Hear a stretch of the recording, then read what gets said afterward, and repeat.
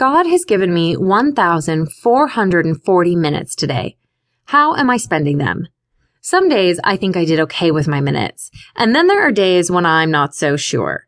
What exactly should I be doing with my days?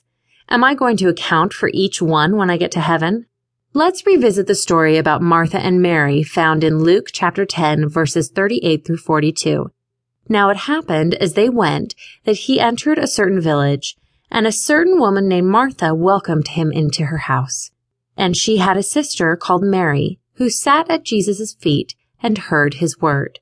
But Martha was distracted with much serving, and she approached him and said, "Lord, do you not care that my sister has left me to serve alone?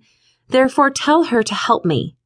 And Jesus answered and said to her, "Martha, Martha, you are worried and troubled about many things, but one thing is needed, and Mary has chosen that good part, which will not be taken away from her." I've always thought that Martha got the raw deal here. She is serving, and yet Mary has chosen the good part? The Bible says, "But God has chosen the foolish things of the world to put to shame the wise, and God has chosen the weak things of the world to put to shame the things which are mighty." 1 Corinthians chapter 1, verse 27. There is eternal value in serving, but the good part is but seek first the kingdom of God and his righteousness, and all these things shall be added to you. Matthew chapter 6, verse 33. The words that I speak to you are spirit, and they are life. John chapter 6, verse 63. But Jesus answered him, saying, "It is written, man shall not live by bread alone, but by every word of God."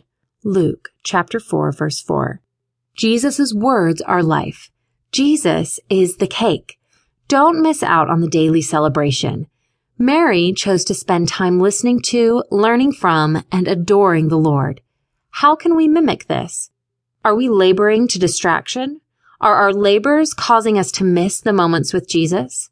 When I am tired and worried about much, I pause and remember the verses at the end of Matthew chapter 11, verses 25 to 30.